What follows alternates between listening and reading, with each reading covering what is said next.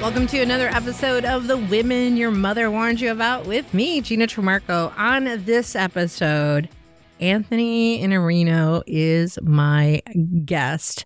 And we kind of talked about his newest book, The Negativity Fast. We got into that and so much more on this episode. And you can learn more about Anthony in the show notes. Enjoy the show. You going to hit the record button? It's recording. You're professional. You know what? This show is in its sixth season. Sixth year. Awesome. Yeah. We just started 6 years. So it has changed quite a bit in 6 years. So you're solo now. I'm solo now. Yeah. Mm-hmm. You're like Sting. You're like, why do I need these hanger-ons? Like, I'm the talent, right? Exactly. It's so funny. I like collaborating with people. It's my improv nature. So I liked having a co-host for that purpose. Yeah. But I've also learned that having guests fulfills that. Mm-hmm. And every now and then I do a solo episode. But I don't like solo because I feel like, I don't know, I want the collaboration of someone else's thoughts and not just my thoughts. I have maybe 5,200 blog posts on sales and leadership. It's a lot. It's a whole lot. And I have other things I need to say now. So starting with post-literate society. There used to be post-literate society because we don't read anymore. We watch videos. We listen to podcasts. Yeah. We look at little graphics and everything has to be very short. And now we've got TikTok generation where if it's longer than 8 seconds, you're bored already. This does not end well. So now I'm calling it post-literate society. Meant we started watching television and everything was being just pumped into us. But now it's post. Like we're worse than even post-literate society. That's my opinion. And we got to start reading books and you got to actually do the work to read a book. 100%. Yeah, but if you're listening to a podcast like this, you can just, it's passive. You can just sit back, right? You don't have a role other than taking in what we're giving you, right? And now you have an audience that wants to know what Anthony has to say about everything. Yeah, I'm doing more of that now. And I like doing that. And I'm going to pivot and do some other things. I have other things I care about. Even when I was like going through the book and I'm like, what kinds of things do I want to talk about? And I literally marked the brain surgery piece of it just because the whole that section in the book. I'm like, because those are things that matter to me and those are things that matter to my audience are more about how do we reframe traumas so that the shit that's happened to us in the past is not affecting us today? How do we get ahead of those things? Here's another interesting conversation. I know we're kind of going wherever, but that's how you and I go, especially with my improv nature. I ran a women's retreat at the beginning of the year. Something really interesting happened in that retreat because there was only one Black woman at that retreat. And she was brave enough and vulnerable enough to put it out there that she felt the night before when we went to an improv show at my theater that she didn't feel included. She felt like people were staring at her. She wanted to get up and leave.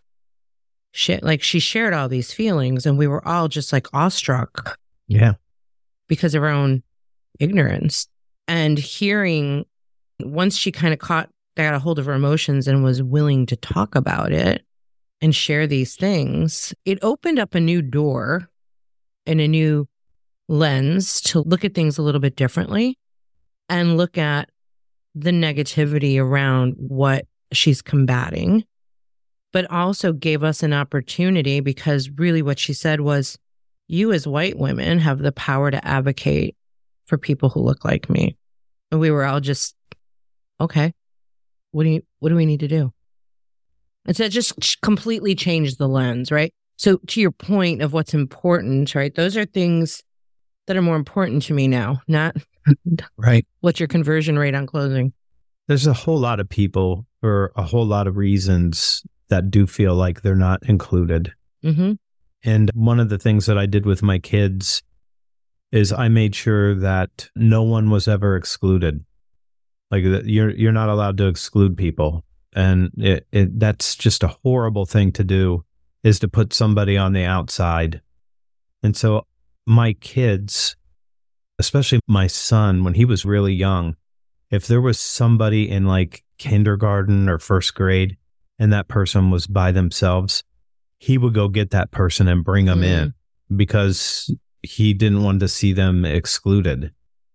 And that was a very young time for him to be able to do that. After, you're supposed to keep everybody together. So I think that's the right thing to do. It doesn't matter race. It doesn't matter gender. It doesn't matter. And for my kids, it's just been that way the whole way. Like, you don't exclude people. It's harming them more than I think people understand. And it starts when you're young. And women are worse than men, way worse on that kind of thing. So when a boy, let's say, let's go back to like high school, I got in a lot of fights. I wasn't a good fighter, but I was willing to do it because I had to. After a fight, it's over. Like, you're not mad at each other anymore. After that, you will be friends probably after having that fight. That happened lots of times. Women, though, exclude the other person, and it's psychological. It's not physical. It's just psychological. And so I saw a lot of that when my daughters were in high school. There's a lot of them that were trying to get some people pushed out of the group. And it's horrifying. I think it's terrible. And it hurts people. And the research on negativity fast, when I read just how traumatic that is for young people to be pushed out, it's really bad for them. And it can cause them to have anxiety, stress, depression, eating problems, and a whole bunch of things. It's really important to try to think about people that feel like they're left out, even if they're not being left out, but they could still feel it, even though they're with a group of people, right? Exactly. And this was the conversation that we had. And I think this is where I had a visceral reaction, right? My amygdala fired up and I was like, well, what do you mean you weren't included? We were there as a group. We were like I went to that instant kind of knee-jerk reaction, but I didn't verbalize it because I'm all about giving space. That is my philosophy and mythology of like creating a safe space for people to be able to speak and say what they're thinking. But my inside voice went to that fight or flight. And then I just kind of had to sit back. And while we all perceived it differently, it didn't matter because her perception was she didn't feel included. Her perception was people were staring at her. And even another woman had said, and I want to come back to this, how women are, because I agree with you. Another woman said, they could have been looking at you because you're so beautiful. And she was genuine and authentic with that response. But in some ways, I don't know, but I can imagine it can feel a little bit patronizing that you're taking away. You're not validating that. I feel like she's like, I was the only Black person in the room. And that's how I felt. I went to Hong Kong in 1907, right before the Chinese took Hong Kong back from Hong Kong. So I was there. We decided to go to Beijing. This is 1997. Everybody's wearing a Mao suit. They're riding bicycles. There's very few cars. They're burning coal all over the place. So I got home. We walked into the hotel. I blew my nose and it was black, like just completely from all of the soot. And all my clothes were covered with soot from walking through Beijing. But while there were no Americans there. Like that there was not anyone around. We were walking through Tiananmen Square and a woman came up to my wife who's 5'8", blonde hair, thin, and these women walked up to her and said, "You're ugly. You're ugly. You are an ugly person." I was just like, what? Like, it's so weird. But she's like the only person that looks like her there. And it was odd. It was very odd to have somebody come up and say something like that. They had enough English to be able to do that. What's the response to something like that? Like, she felt something about it. And I'm like, they're all short. They all have dark hair. They all look exactly alike. And then you look so different that they had something to say about it. It was just very odd. Well, she looked like an alien. Yeah, to them, yeah. To them. And there's not a lot of Americans there at that particular time. So, yeah. And then feeling like that's your feelings and perceptions of being in that place of not being... Where nobody looks like you. Yeah, where nobody... And that was the discussion we had, right? It's... Yeah. Nobody looks like me. So can you help get more people who look like me in the room so that I'm not feeling this way? And so just the validating, that's where she was coming from. But it awakened something in me to truly pay more attention to it, of who in this room looks different and could possibly not feel included. On Twitter, maybe last week, Elon Musk was complaining about DEI. And he was saying you have to get the right people. And he's arguing with Mark Cuban. So these two guys are arguing about this. And they're still kind of arguing about it on Twitter right now. I saw something from Mark Cuban today. And I've been in staffing for 37 years. That's a long time. Mm-hmm. When my mom and her partner started the business, that was the first time I ever met an out-of-the-closet gay man. His name was Kay. Nobody had anything to say about Kay at all. Like nobody. Like it was safe. Mostly women in staffing. Fine. All the diversities that you can imagine, what we did. And then I'm just watching these guys talk to each other or on Twitter. And I'm thinking like, if you have to have your board of directors make sure that you have diversity, you're in deep trouble already. Like you already have a real problem. And I've done this for so long. I remember when people would say, we want this type of person. So it would be something like, we need someone with blonde hair to be at the receptionist desk. And that was racial. When they say that, that's a racial thing that they're saying. They want somebody with blonde hair. We would refuse that every single time. Like there's no, good for we you. don't do that. And probably we have maybe in the family business, maybe 2,500 people working, and probably 70% is not Caucasian. So yeah, it's a whole lot of people. And we have every kind of person that you can think of working. And it's changed in Columbus, Ohio. I can tell you it's changed where it used to be like must speak English. Now it's like we have so many immigrants here that there's one company that the company has that they have 34 different languages being spoken on their floor right now. So everything from, let's say, Asia, Africa, South America, Central America, everywhere. And nobody says anything anymore. Like it's all fine. Like there's nobody that's asking not to have people that speak Spanish. Instead, they're like, can you get us a Spanish supervisor so we can communicate with them? It's changed so much from earlier days where and yet there's still, I feel like, is a lot of work to be done on it. Yeah, but if the board has to bribe you with bonuses for doing that, then I think you're already broken. Like you're already broken. Yeah. Like you should have already been hiring diversity because that person came in and they had the skill set and you didn't hire them, then that's a different thing altogether, I think. Yeah. So I know this really well because I've done it since I was maybe 18 or something. Yeah, you've seen it all. Yeah, it's better now. It's gotten a lot better. There's nobody says anything about anything like that now. It's at least here. Yeah, other places it might be different. But what I know is that here it's just we have a whole bunch of, we've got people from Somalia, Ghana, we've got Haitians, we've got all kinds of people working in that business. And all we do is get compliments. Like these people that have come in, they work like they need to work. Yeah, they're very good workers. And people like them and they have a nice community. It's better than it was in the past, I can tell you that. Yeah. But there's still work to do. Yeah.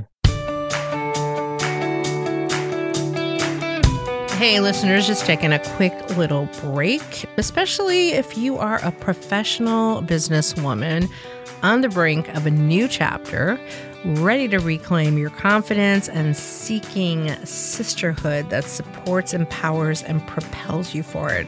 Look no further. The Rockstar Collaborative is your tribe, your partner, and your catalyst for transformation. Last year, I piloted this program and flexed with it until it morphed into such a transformational experience that the members asked me to keep it going. But don't just take my word for it.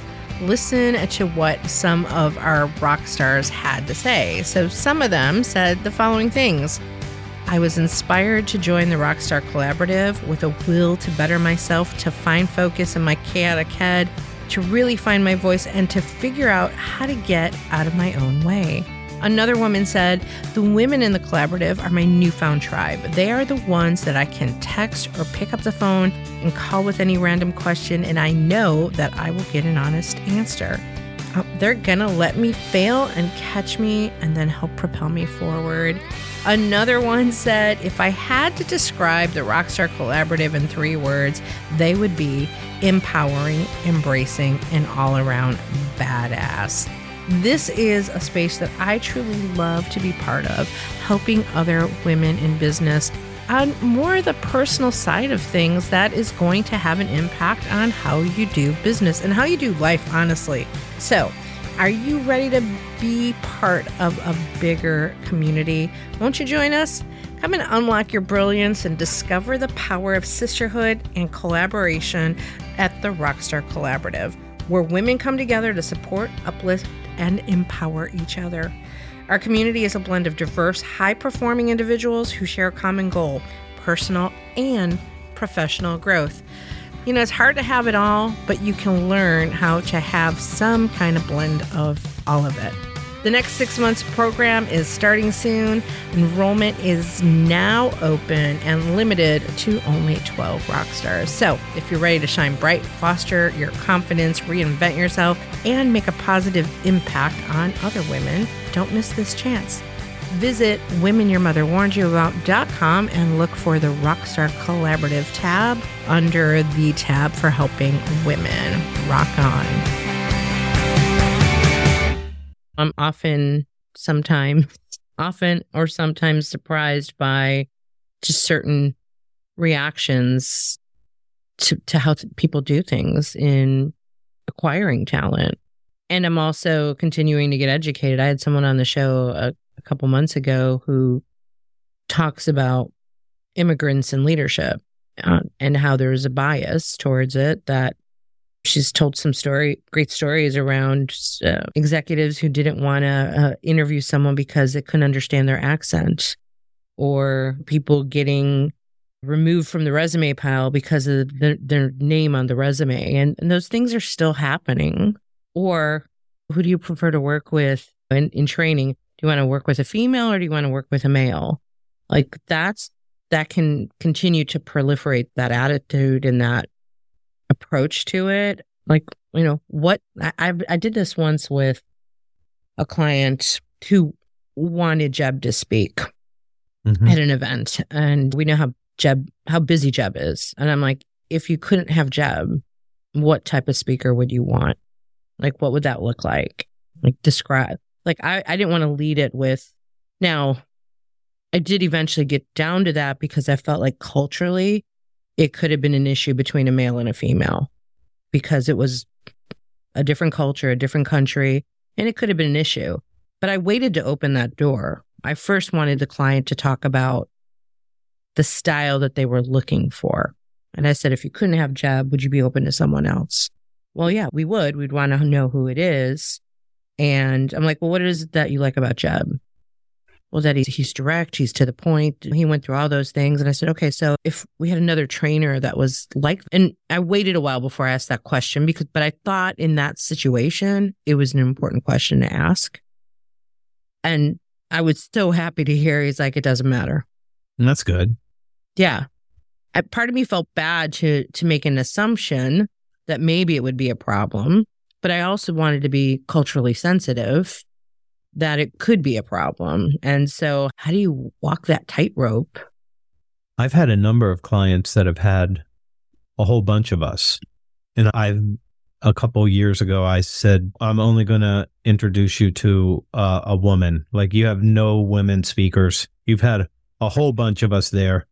I'm going to give you an introduction, and I'm really going to suggest that you actually just hire this person to do this. Like, you need to bring a woman in and let them have the stage. And they did that. And they loved it. And they were like, that was great. That was a very good, yeah, because I'm like, everybody looks like me. Well, I'm happy you bring that up, because that is something that I'm really pivoting and doubling down on, is having that conversation. Just like my Black friend who said, can you white women advocate? And at the same time, us white women are saying to the white men, can you advocate for us white women and bring us along, or for all women? Let's just leave it at that. It doesn't have to be white women, but how do we continue to lift each other up? And we continue to see this, especially as speakers. There have been a couple NSA events where you see the promotional ad and like everybody in the ad is a white man. And you're like, could we mix it up just a little bit? It's like, They're pretty diverse. There's more. You might not have seen a good picture, but there's a lot. I've been to a couple of their things. They've had a lot of diversity. They have a lot of women there. Yeah. Yeah. Well, I'm talking more localized, more regional, not on the national perspective. So it's just, how do we continue to advocate and pull people up?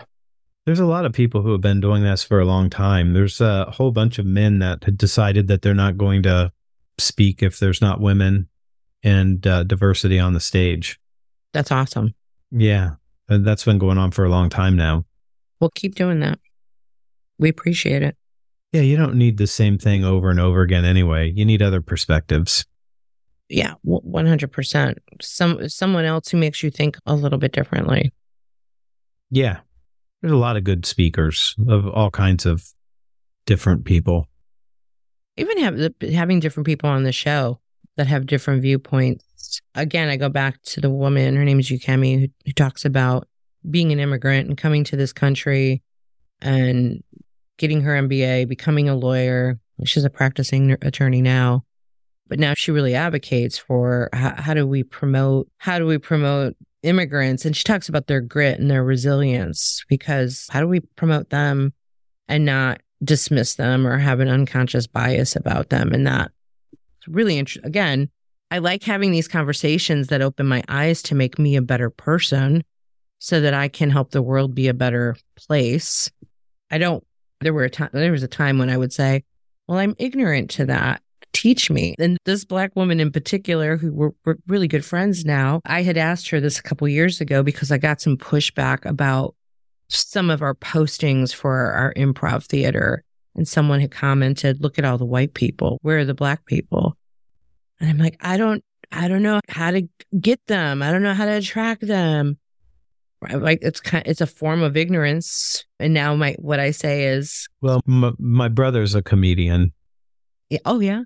Yeah. So yeah, he's I don't think I knew going to Japan right now to do comedy there for a couple of days. Then he's going to go to Thailand, and then he's going somewhere else on the way back. Oh, that's I don't know. awesome. He's got a whole bunch of things he's got to do. What they did was they started doing training things, like where you can come in and learn how to do improv. Mm-hmm. Yeah. Well, and that's how they got some of the diversity. That's how they got more women in their improv group. And it's how they got more diversity in there. It's just bringing them in, and then... Yeah. We've been doing classes for 16 years. Yeah, 16 years.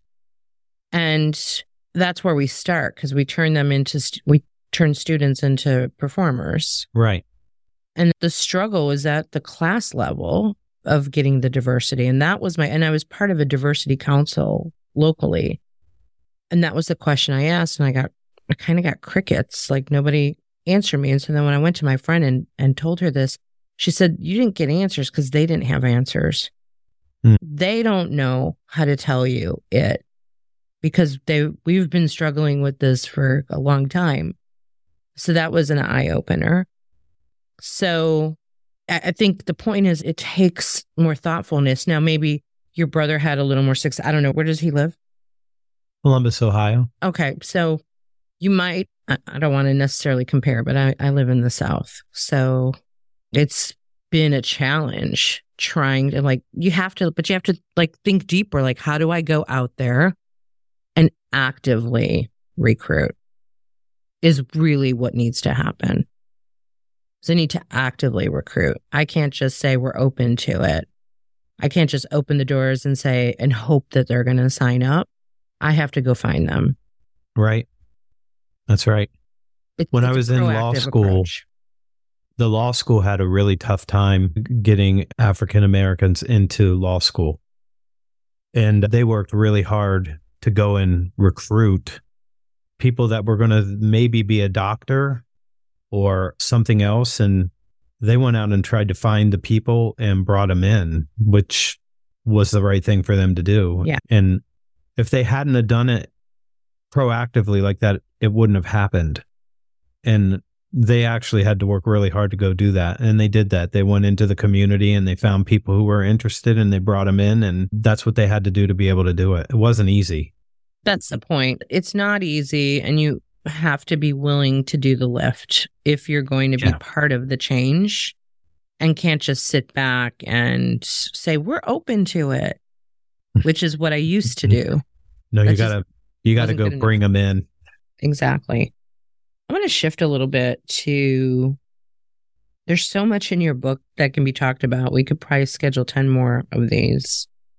I want to talk a little bit. We talked a second about political. I want to talk about all the social media negativity and how to avoid that. And let me put a little more context behind it, because I've been doing a lot of kind of my passion is helping lifting women up. And one thing that comes up so much is imposter syndrome and confidence issues. And I just did a talk on this yesterday of they're like, talk around how, women should not be so obsessed with what's happening on Facebook when they see, that Susie's having the best life ever. And the difference between, I'll make that a separate question, the difference between positive and negative on social media. Let's talk a little bit about that and your perspective of... My perspective is informed that the Joneses are miserable. They're miserable. They're miserable with each other. They're miserable having to stage their house to take pictures. And they have to show up and look a certain way. It's got to be absolutely just so much time and energy and something that is just so shallow. Like there's nothing there. It is. I think that's what people need to know. And I will tell you that there is something that's true about the difference between men and women. Believe that they're not as competent as they should be. Men are overconfident by don't do that. Like smiling and then nodding like that. Yeah, we know. Some of us know anyway.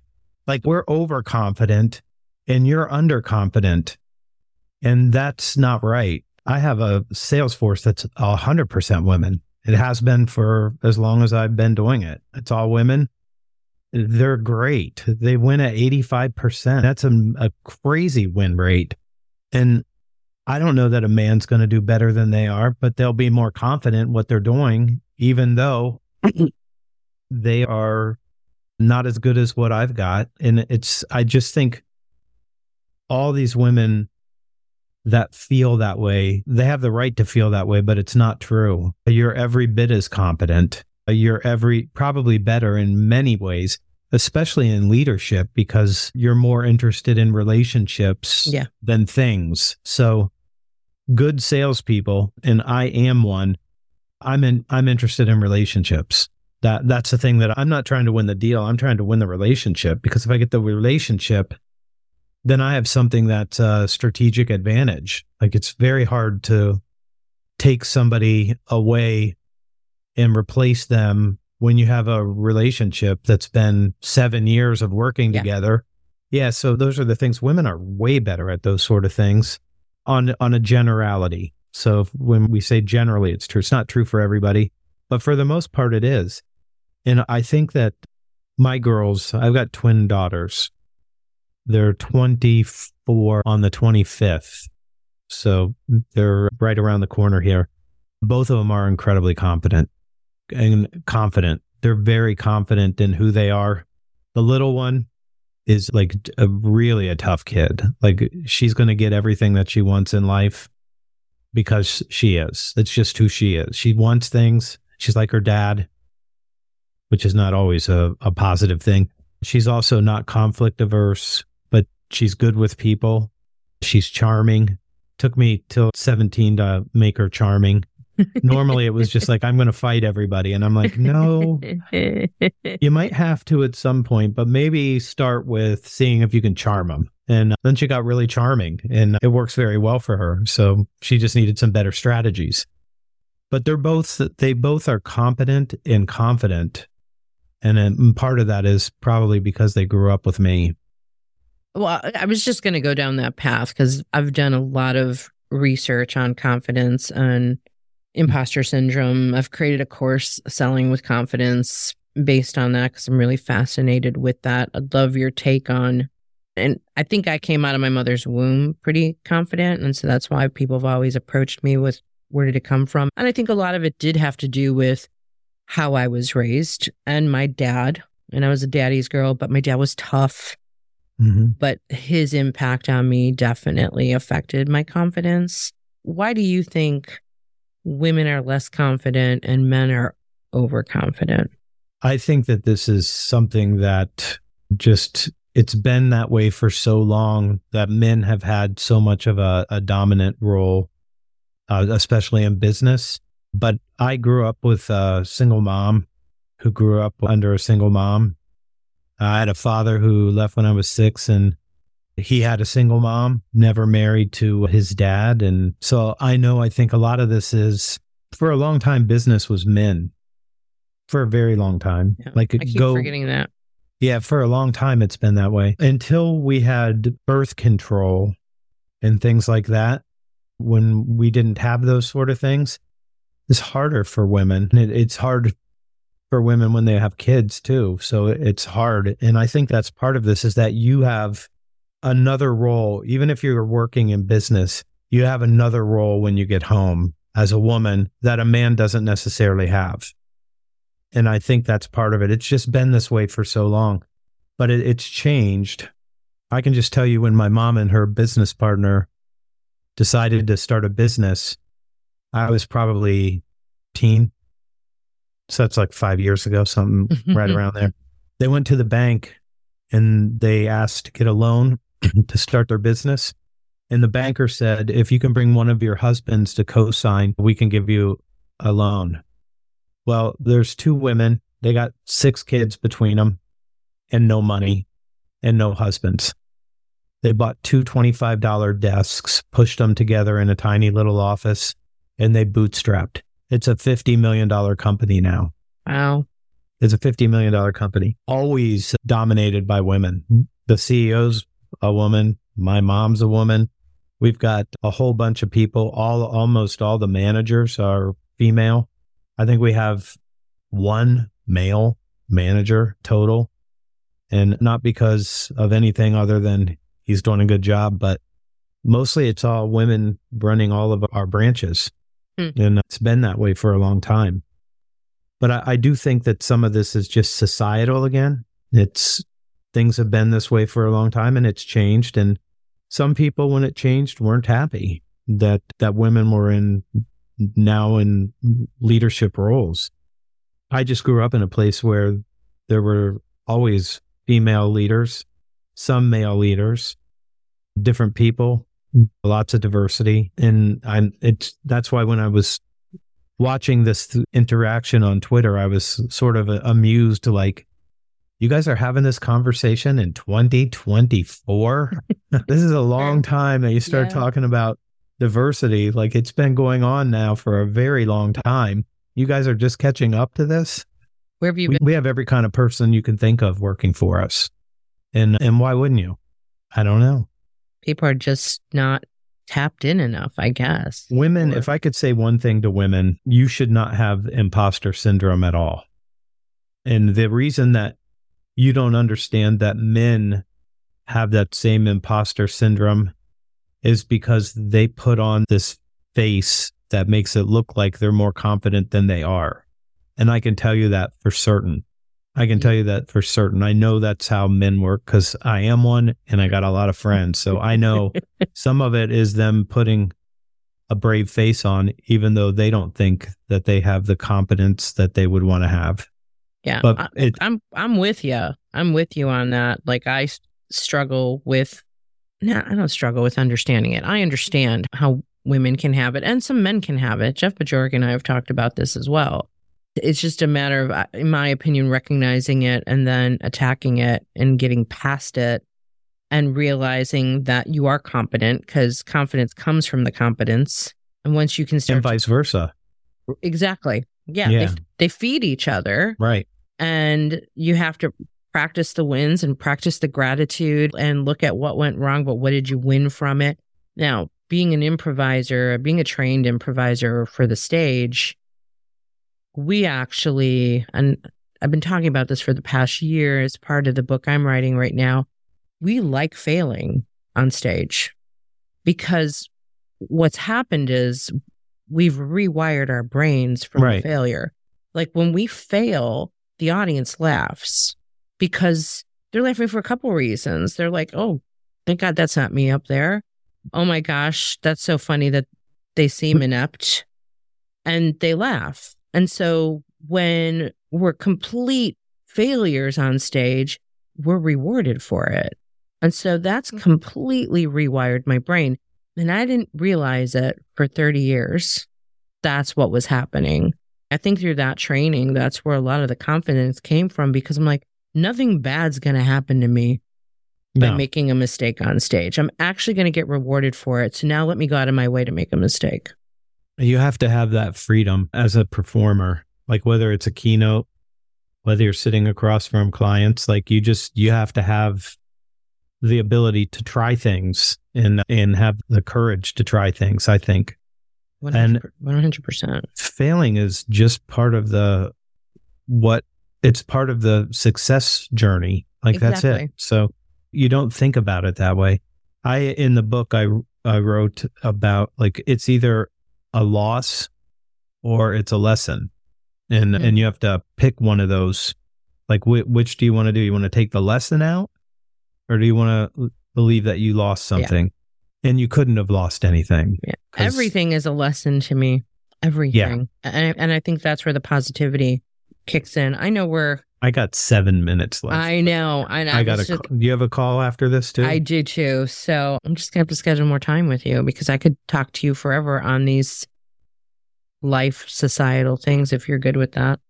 Yeah. I think I'm happy always get to go talk to you.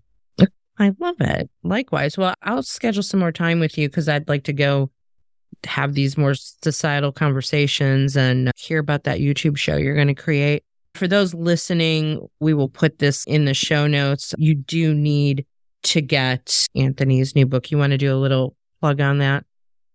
Yeah, the negativity fast. So I was really angry at one point in my life, and I decided that I was going to get rid of all of my negativity. And I was going to do it for 30 days. And I did it for 30 days. And then I liked it so much, I did it another 30 days. And then on the third time I did it, all straight in a row, I realized I wasn't taking in anything positive. So I got rid of the negativity. And then the third time through, I decided I was only going to start listening to Ziegler, Stephen Covey, like Anthony Robbins, anybody who was like positive and future oriented. I'd only listen to that. And I got rid of media. Like, I haven't watched television news for decades. And people are like, how do you know what's going on? All the negative people tell me. They all tell me like what's going on. They're negative, and they want me to be negative with them. But I gave it up, and sometimes my wife is mad at me. She's like, did you see that story? And I'm like, I didn't see it because I'm not looking for it. I don't want the negativity. The cable news channels will just feed you fear and make you think that Yeah. the people around you are your enemies. And I will not take any of that in. It's poison. And I don't want to digest poison on a daily basis. I don't think it's a good thing. I'll read The Economist because they're not trying to divide America like all the media companies here are trying to do that. And it's not very good for us. So you didn't read the political part, but I'll give you the gist of it. Just be post-political. Like, just be past it. Your life is 4,108 weeks on average. If you want to have a really good time, like, just drop all that stuff and just focus on the things that you care about, and don't spend a whole bunch of time on things that you can't do anything about. And just be post-political. Vote. Maybe before November, like, read some things, decide who you want to vote for, what things that you need to do. And then after that, make your vote and leave it alone for a couple more years, right? Yeah. It's easy. Excellent point. Well, thank you as always. It is always a great conversation with you. For our listeners, thanks for listening. We will put in the show notes a link to the Negativity Fast so you can pick up a copy of that. And at 50% off until January 31st. So it's a $28 book, or you can get it for $14. There you go. Where should they go for that? Should they go to your site or to Amazon? Amazon or Barnes & Noble. Each one of them did that. We were like one of the top 30 books for 2024 for business people. And so that's how we got that. Awesome. Yeah. And we have Audible finally. Oh, I've got it on Audible and I've got it on Kindle. Oh, thank you. Now I need an autographed hard copy. Send me your address. It'll be on its way. Fantastic. Thank you so much. Good to see you. And let's do it again. Okay. See you soon.